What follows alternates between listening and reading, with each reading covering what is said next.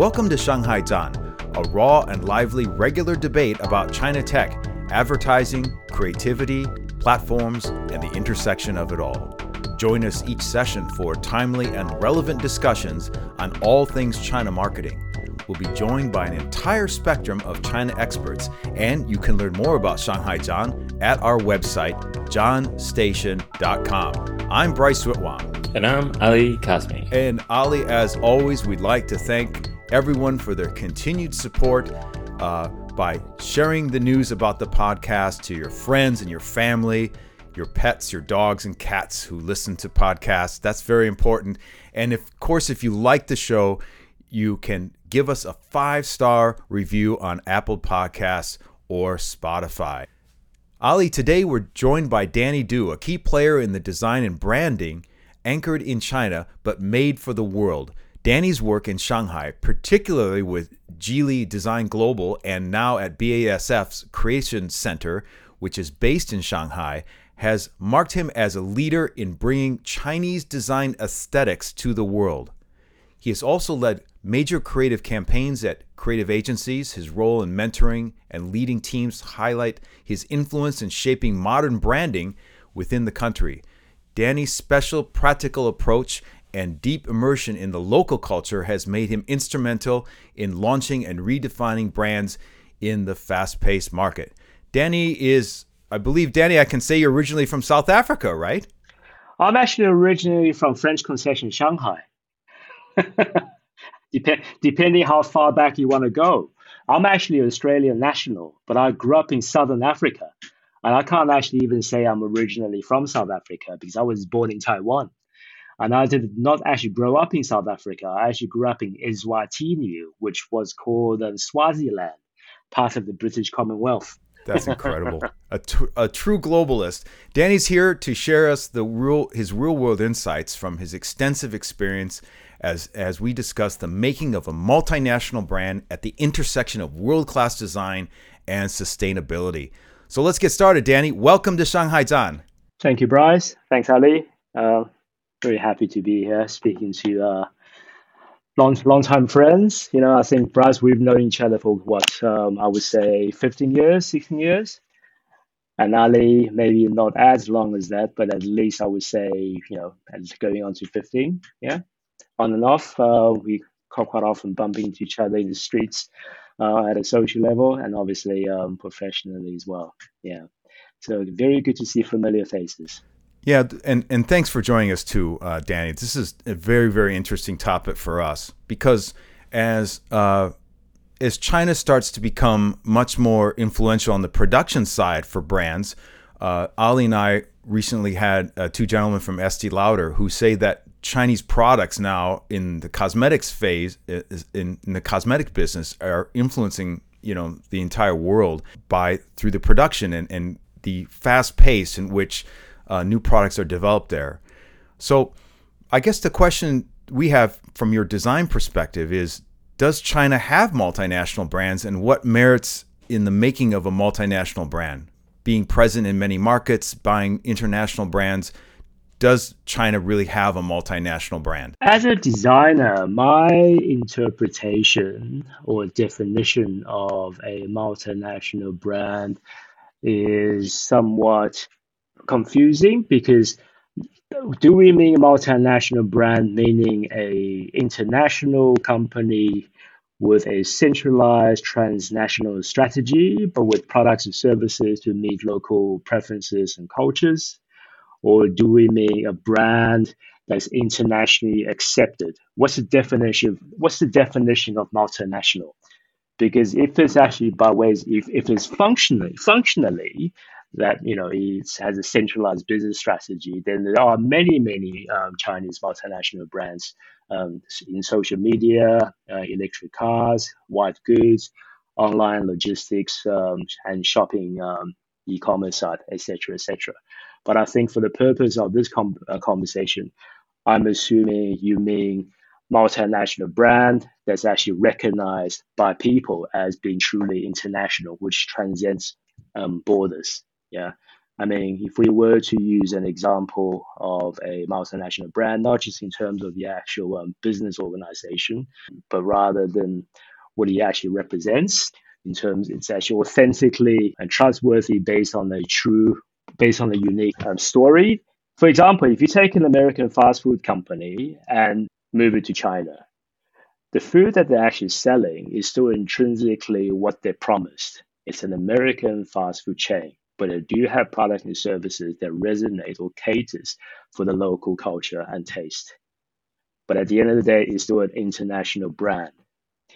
I think how China at the moment, from what I see, obviously, I mean, we don't need to actually speak of the brands. There are new hundreds and hundreds of Chinese EV car brands that has been exported across the world. But are they really multinational, or are they just cars made in China that's exported? To me, products and brand is two very different things. Yeah, I think brands are priceless. It's very difficult to put a value on the brand. Whereas products it's a commodity. I guess what I was coming to is I'll give you a story. I was in Thailand this summer, and I had the pleasure of meeting up with some of my former colleagues. I used to work there in advertising at Lowe. One of my colleagues picked me up in her new car, and this is a lady that could probably afford any car, but she was driving a BYD electric SUV, and I don't know the model number, but it was the first time I had been in this model of the car, and I was completely impressed by the design aesthetic of it. It was very modern, very chic, and she really liked it. From a design perspective, do designers design for the China market first, or and then they hopefully that will cascade to other markets and accept by other markets, or is it do you actually think about a global product and think about it being accepted by different countries and different people, not just necessarily Chinese? If we're on the subject of EV cars specifically, obviously China is still the largest market for EV cars, whether it's actually by regulation, by design, or by default. So because it's actually the largest market, I think most of the design DNA is designed with the intent of satisfying the local desire or the design aesthetics. Yeah. However, as the company grow and the export and the local market becomes more saturated, you obviously need to export. But those exported models, some of them will obviously be initially what's been designed for the local Chinese market, but there will be subcategories where on the ground consumer research is conducted to suit local taste. I think that's just basic business principles. You can't actually expect what's liked in one country to be widely accepted in other countries. Particularly with Chinese EV cars. I mean, as you clearly see, there are lots of design details in the BYD that's very much inspired by the Chinese aesthetics. If you look at Tesla, for example, it's definitely following the less is more design philosophy. But we all know that it's actually much more difficult to do less is more. Yeah, because the idea or the design direction has to be so pure, the intention has to be so clearly defined to make it not lazy, but it's intentional. But if you look at the BYD, if you actually strip it down to the less is more approach for the Chinese consumer, it may come across as being lazy or under designed, if you know what I mean. It's actually not designed enough because perhaps the local market is not sophisticated enough from a visual perspective to actually appreciate that less is more. So you do actually need design details as a hook. The one most interesting elements on the exterior car design, if we want to talk about design specifics, is the tail lights.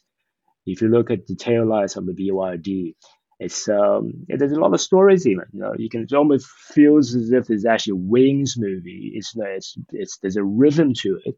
It's not just liquid crystals running across, which is quite which is seen in more sort of European design DNAs. Yeah, within China, the exterior of a car needs just a little bit of magic to appeal to the local market. But getting back to your question, Bryce, I think yes, the car is very well designed. I think the fact that you actually saw the car in Thailand, which is in Southeast Asia, I think the design, aesthetics, or appreciation of design is probably not too dissimilar to China, especially in comparison to the Scandinavian or Northern European design aesthetic. But to answer your question, yes, I believe as the companies grow, I think it makes sense to actually conduct the bigger markets to have models that suits local aesthetics inspired by its own culture and heritage. That's really interesting. Do you think that less is more is being now more accepted by Chinese consumers? Because I always saw I always saw design and history to be related. So I always say that if you go to the Forbidden City, you see Ming style design, and I'm sure you guys remember my wife had a furniture store in Shanghai, and most of the designs were Ming style, which is very simple, which is very much the aesthetic of less is more. Is very simple work. And then come along the Qing dynasty, which of course is the summer palace, which is completely over the top and flashy and all, and they just couldn't leave it alone kind of style. Um, is is there a is there a greater acceptance by Chinese consumers to accept what you call like the Tesla style, which is very much a simplified version, or are do Chinese consumers generally like things, as you said, designed up? They like a lot of like initial touches and things. How has the design aesthetic evolved? It's really interesting you mentioned Ming Dynasty design. Based on my knowledge, I think a lot of that aesthetic during the Ming Dynasty period was exported to Japan. And if you look at the Japanese design or visual aesthetics, it's very much that less is more approach, quite similar to the Scandinavian. I think, yeah, a lot of this is actually borrowed from the Ming Dynasty. Yeah. So, but I think as technology started to evolve in China, there's better manufacturing or fabrication techniques. And with the invention and innovations of the Chinese, the design became a lot more elaborate after the Ming Dynasty. Less is more approach.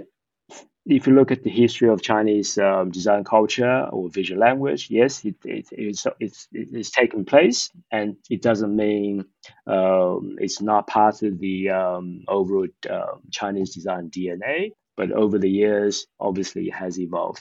If we were to fast track to the modern age, Tesla is probably not the first to actually take that sort of pure less is more design aesthetics. I think iPhone or Apple is probably the first brand to actually take that approach.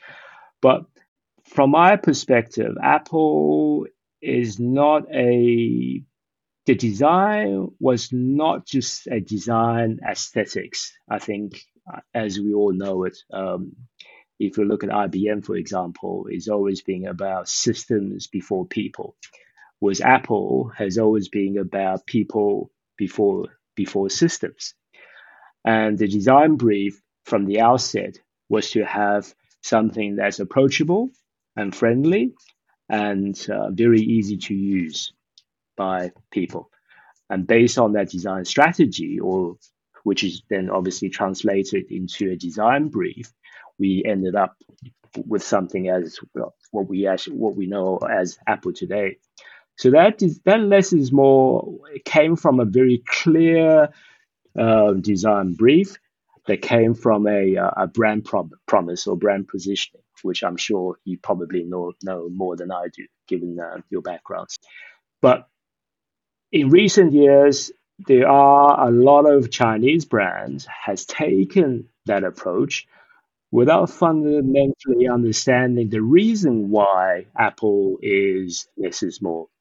And for right or wrong, some of the design brief became too bland or void of personality. If you were to pick up a phone, and probably not just Chinese, any phone or any EV cars for that matter, and if you cover up the logo, it's you have to guess what brand it is. And so that sort of takes away the whole intention of less is more. People basically, it's a cookie cut. It's a cookie cutting exercise of less is more. And in my opinion, that is quite prevalent in the design industry. And I can't actually help myself thinking that perhaps consumer research or the marketers has a strong hand in it because less is more is very easily accepted by everyone. If you have an EV car that's very bland, it's safe. It's safe. It's completely safe. But how safe, how long can you be playing safe? At the end of the day, you have to make a statement and stand your ground and say, this is our design DNA. When you see us without seeing the logo, the word mark, or whatever it is, whether it's actually by color, by shape, by form, by sound, by smell, by touch, whatever it is, it's us. So ultimately, that is successful design. But I'm not saying it's all bland. I mean, again, going back to EV cars, I mean, as you see, there are literally hundreds of EV brands on the road in China. There are a few brands when you look at it and say, you know what? Personally, it may not suit my taste, but it's distinctive. But again, those are the brands or the companies brave enough to stand their ground and say, you know what? We're actually willing to take the gamble. Whether you like it or not, that's us. I was going to add an additional dimension as a Tesla car owner. And I was thinking also along the lines of maybe this is something that we kind of talked about as well, Danny, a month or a little bit more than that ago. I think there's also this thought on expectation from a consumer perspective, especially as legacy car brands that have been manufacturing cars for a very long time. There's an expectation that the new electric vehicle that they bring to market will be very different to what they've been driving in the past. And I think Tesla understood that because otherwise they would just be bringing another car into market. And I don't know how much of this has to do with brand and how much of this just has to do with reinventing the category. I get the sense that, even if there is this sense of simplicity that you get in a Tesla vehicle, actually it carries most of the functionality that you would get in any other EV. But it just doesn't carry the weight, the baggage, if you will, that comes with, that comes with a Volvo, for example. I know that Bryce drives Volvo, or with any other vehicle. So I wonder if that's what it was, and I think there's this expectation, and this is just my kind of sense, right? It's like there's this expectation from Chinese consumers of having everything, right? And that sense of minimalism comes through eradication or removal of what's not necessary. And I don't know if that's like, I'm not a designer, you know the space a lot better, but I kind of, when I think about Weixin or I think about Alipay or I think about anything that's Chinese or any innovation that has Chinese origin, it tends to have everything, right? There's this sense that 什么都可以做, right? And then there's an elimination of what's unnecessary over time, or it, spins into its own business. So I think that's just a Chinese way of doing things. I had Hi-Fi as a client, the luxury minivan EV car, and I swear, bells and whistles. It was like, what space in that car can we put another video screen? It was literally, I mean, they were thinking about putting them in the ceiling of the car. I mean, it was TV on wheels. But it's really interesting that Ali mentioned Tesla created a new car category. Reinvent the category. Well, they reinvented the car category. But I actually see it differently. I think they reinvented that a Tesla is not seen as a car. It's almost like a piece of technology or mobile phones Agreed. on wheels. Agreed. Yeah, it's not a car anymore. And what Chinese EV companies, companies have done is they've taken what Tesla has created and basically made it. It's literally a technology of wheels that travels. But it's really interesting that we, as particularly Bryson, we've had car ownerships for decades, I would say, yeah. And in the Western world, a lifespan of a motor vehicle is it's a substantial financial outlay for a car. And most of us, especially I'll speak for myself, I couldn't buy a car cash. I had to lease it and pay it off in 3 years or 4 years or 5 years, and then hopefully to trade it in or sell it as a second hand. So the car is actually it's a commodity. It's not something that I would take it into the Apple store and upgrade every 2 years. Whereas there's this new category that, in my opinion, that's how EV brands or EV cars has been perceived as in China. That would become the breaking point to see which of the cars, from a design quality point of view, will be sustainable and in the long run from product reliability point of view. Danny, there's a lot of innovation on the marketing side in product collaborations. You see this, everyone collaborating with everyone else. I mean, even Qingdao beer with Karl Langenfeld, I saw that one, which is the most bizarre collaboration I think I ever saw. I always think that these are often created by the marketing teams and not necessarily by the design folks, who they throw a product at you and say, "Hey, guess what? We're Luckin Coffee and we're talking to Moutai, so let's create a magical product." And then the product people are just going, "What on earth what are we going to do about that one?" Where do you see collaborations? Are they breed innovation? Is it something that you look forward to at your current job or previous one? Is it something that helps create innovation? Or is it just necessarily sometimes just a mash of two products together and it's really more of a marketing side? Or do you think that there's some real evolution in design that occurs through collaboration? I think there's probably three categories that comes to mind.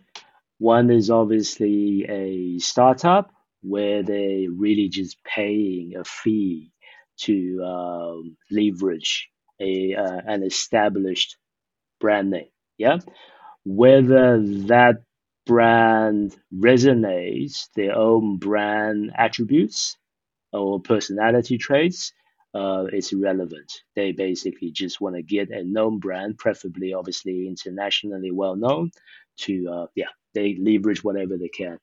I think the second category is probably could be a disruptive category where there's actually a lot more intent. If a brand is perceived as being quite stale, or and they wanted to rejuvenate um, moving forward, they may get a brand that's completely dissimilar to their brand attributes or personality traits to engage with a new audience. The third category is a no-brainer. It obviously makes sense that you want to be friends with similar personality to trade off each other, right? As a partner, so you can actually build what you already have. You can build your houses into castles. That's the most logical collaborations. I'll give you an example. Recently, I went to see automotive design OEM, and they are a international brand that has been acquired by a Chinese automotive company. And this brand has been recognized as probably one of the best performance brand. They were very well known in automotive racing. So I said to them, I've looked at your lifestyle and accessory and car showroom, and although you have a compelling story of your racing heritage, but all the accessories I see in your showroom is very much products that's been branded rather that's truly performance based. And they said to me, "What do you mean?" And I said, "I would love to see a hero product exhibited in your accessories and lifestyle showroom of a F1 racing shoe, a proper racing shoe. That's obvious that fits all the requirement that what racing actually needs. But this shoe is not necessarily something only racing drivers would wear. But someone that actually buys a car could wear it. You can actually go to clubbing, you go down to the local pub, you can go grocery shopping with it if you wish. So it's not just buying a jacket from Taobao and putting a brand on it, but the product is actually developed with racing performance in mind right from the get-go.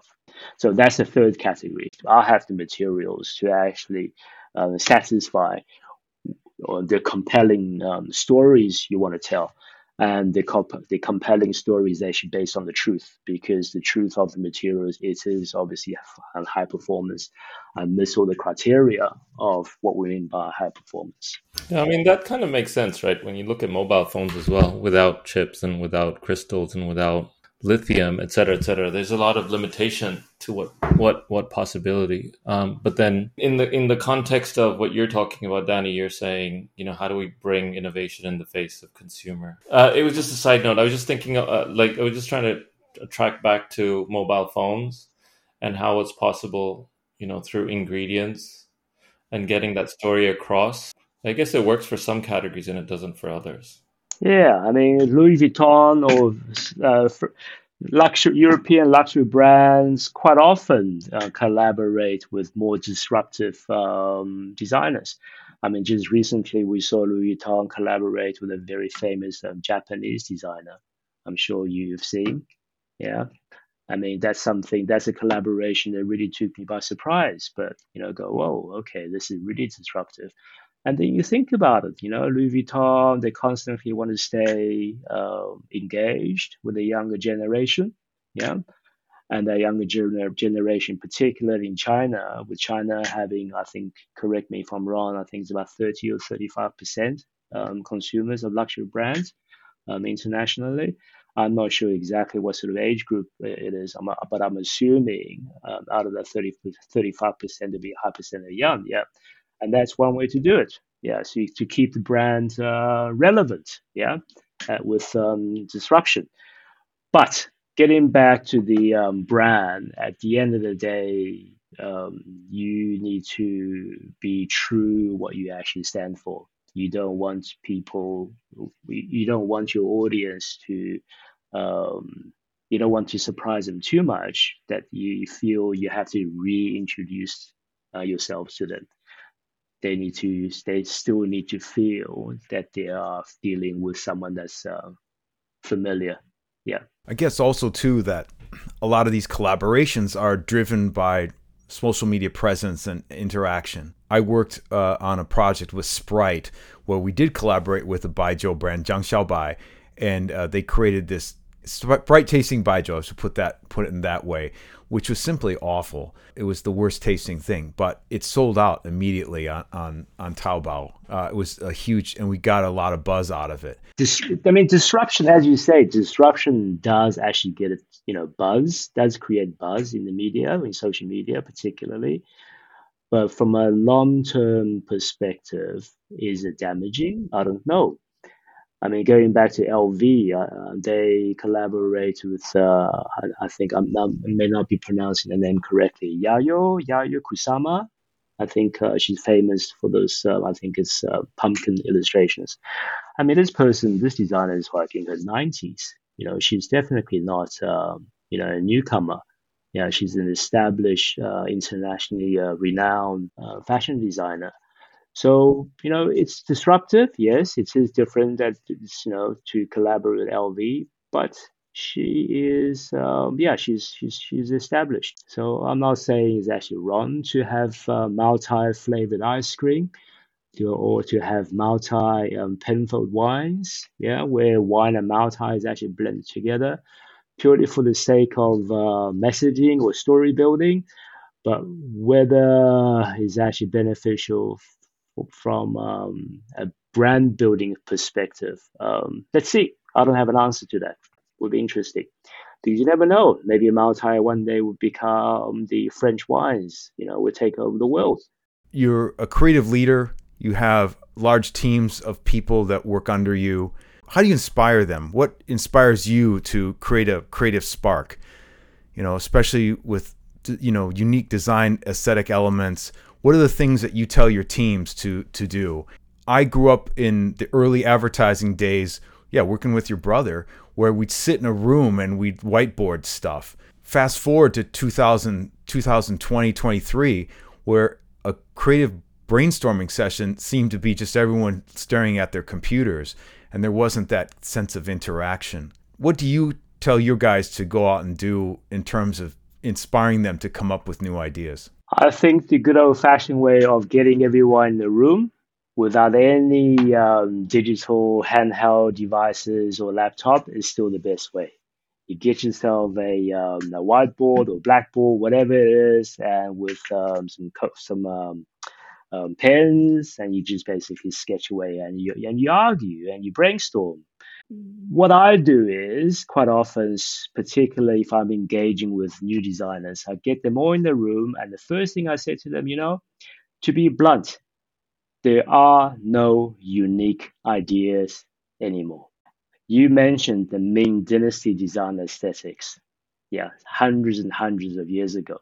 So if we want to say less is more, the Teslas or the iPhones is actually a new approach.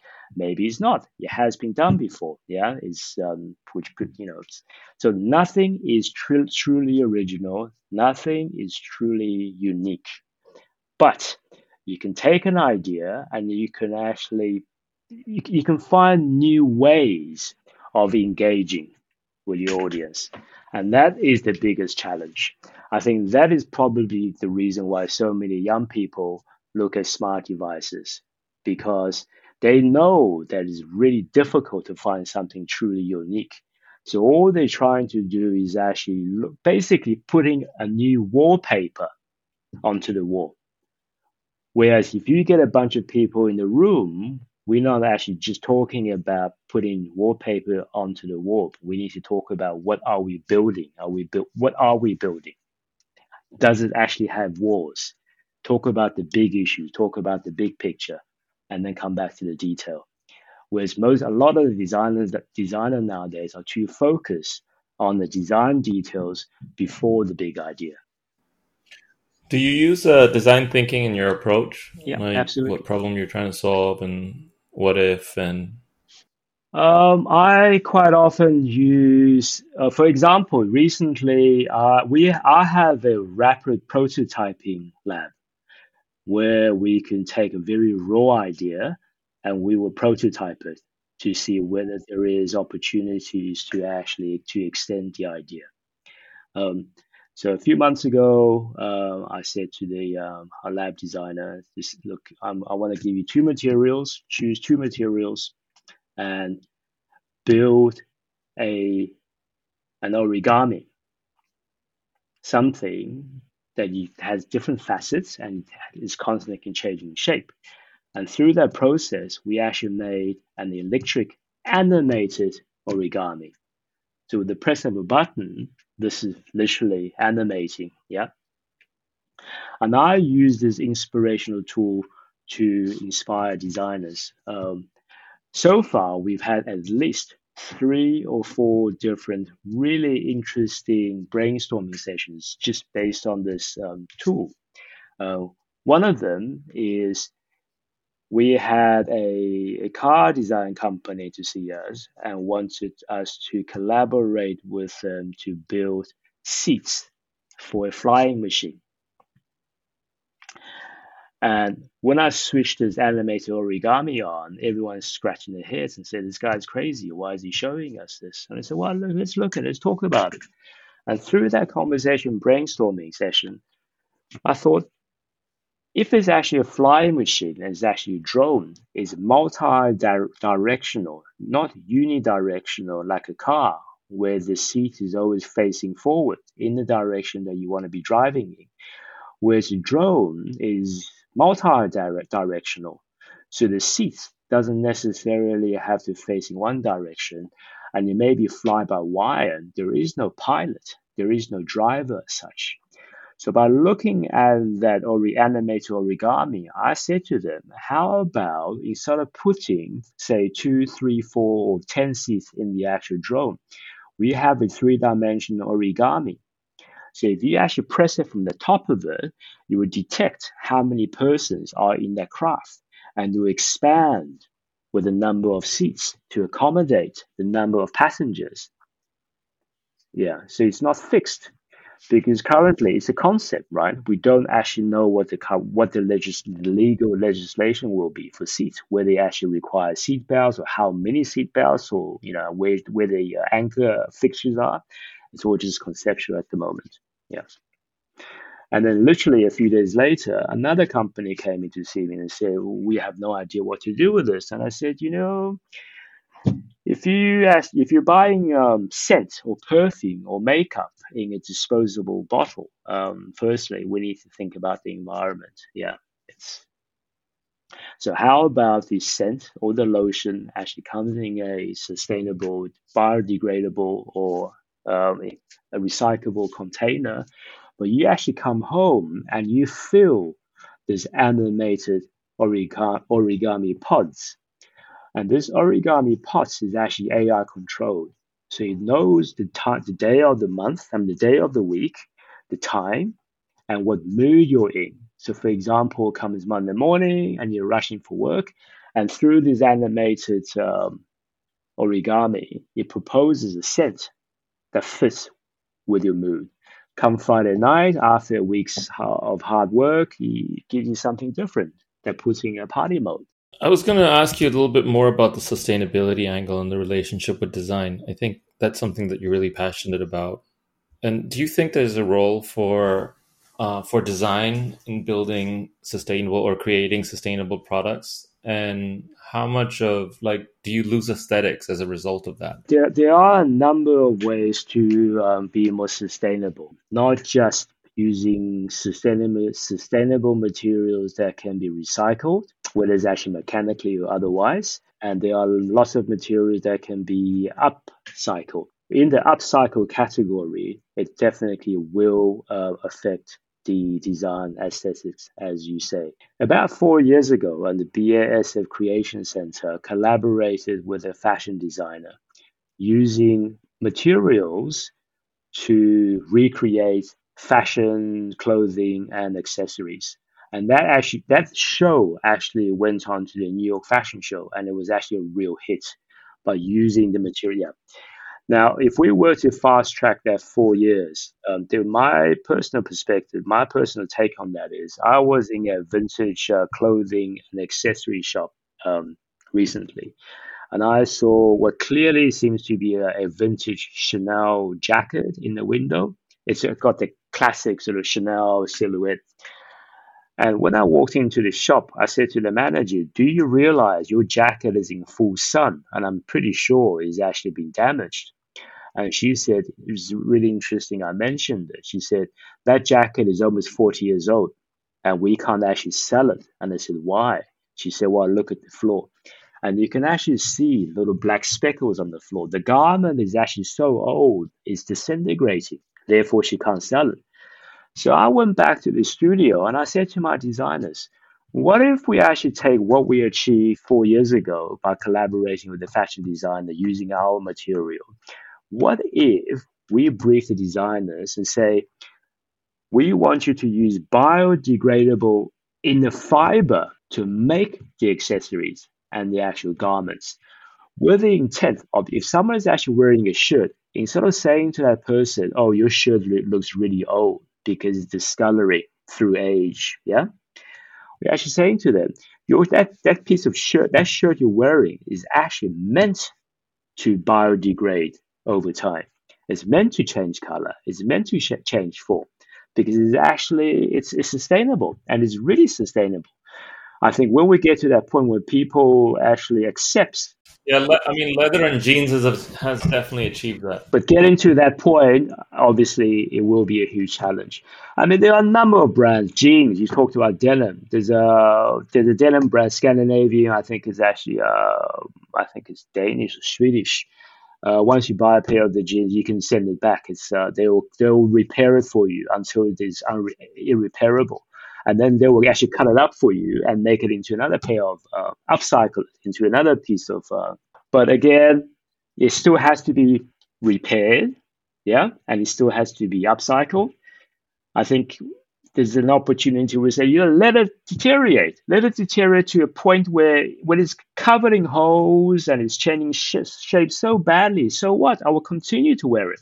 It doesn't need to be upcycled into another piece of garment. The more it breaks down, the more cool it is. Danny, I was going to ask you, speaking of Chinese innovation, are there any particular brands? You may give us 3 brands that you really admire for their innovative product design or technology adaptation. What's setting them apart from the competitors? What makes them different? Is there any brands that come to mind? 3 brands. Okay. I think DJI drones, flying machine, has been around for quite a number of years. I think they have become definitely the leader in that category. Yeah. And it's really interesting that technology has been utilized in the ecosystem, in the technology ecosystem of China. For example, JD.com. Yeah, I think JD.com is looking at drone logistic delivery systems, which is something I think Amazon promised back in 2013 or 2014. Anyway, quite a number of years ago.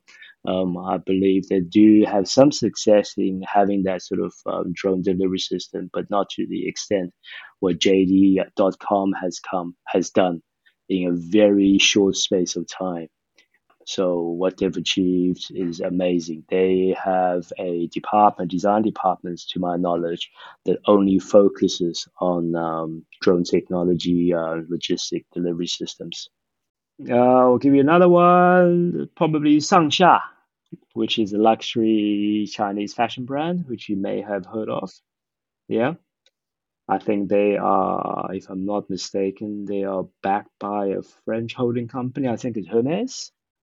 The tagline was, well, I'm not sure if it's actually a tagline, but they were described as a Chinese luxury brand with a French soul.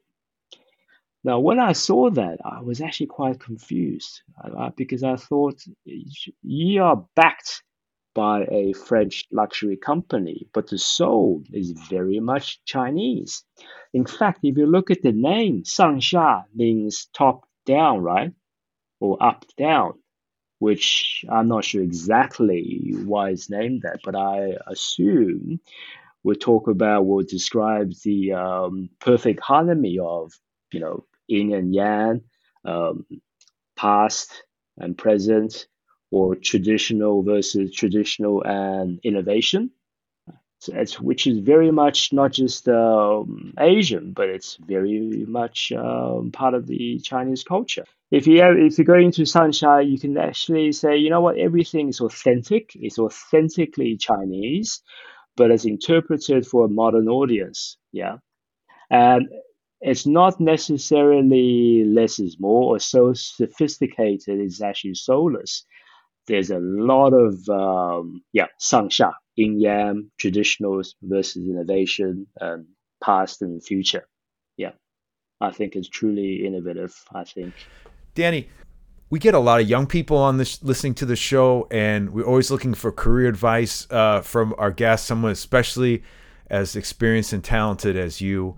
There is a lot of talk nowadays about AI and taking over design and creativity, and this is probably not the direction that maybe not the ideal direction nowadays for career opportunities. What would you say to that? What advice would you give to young people that want to get into the design career space? When it comes to AIs, you have to give it instructions to think, right? So if you don't have the experience or the knowledge that came with experience, you would not how to prompt it. So I think that already is probably the biggest limitation. If you wanted something that's hard, you could probably only say, I want it hard. But if you are experienced enough to know that there are many other descriptions or variations of hard, yeah, then that's where you may find something unique. But that still comes from a human, and no AI can actually do that. That's my opinion. Yeah, Ali, are we ready for the A/B test? Yeah, absolutely. We're ready for the A/B test. So I'll start. Chinese design, Western design. Chinese design. Ming or Qing? Ming. Less is more is less. Less is more. Apple or Huawei? Wow. Oui. I go with Apple. Buzz or brand? Brand. Brand or design? Brand. You know, some of the ugliest design is that you look at Google, for example. You know, I was snapping around. Yeah, you know, you look at it; it's absolutely ugly. But you know, you can't actually. From a brand perspective, it's amazing. Some of the best brands are the worst designs, but you trust them. That's what makes a brand. Rapid prototyping or design thinking? I'm a practical man, so I'm going to go for rapid prototyping. Because rapid prototyping has to come from design thinking. If you don't have design thinking, you can't actually prototype. There's nothing to prototype. If you can't create it, don't bullshit it. You're out of the agency business. I get it. Okay. Sustainability or aesthetics? Sustainability. 五粮液 or 贵酒茅台? 五粮液. DJI or 上下? 上下. DJI and Shangxia got together, had a baby, what would it look like? A traditional Chinese fan that flies. Yeah? So you don't actually literally have to fan yourself with your hand. It's automated. Would actually basically follow you and fan you as you walk to keep you cool. That's genius. Danny, thanks for being on the show and amazing insights about the design and creativity space. It was really a unique show. We've never had a guest like you ever before. And we hope that you can come back and join us sometime soon. Thanks again. Thank you for having me. Hopefully you invite me again after this. That will definitely happen. And thank you everyone for joining us on today's episode. Join us in a few weeks for another exciting show. And to all our listeners, until then, have a great day.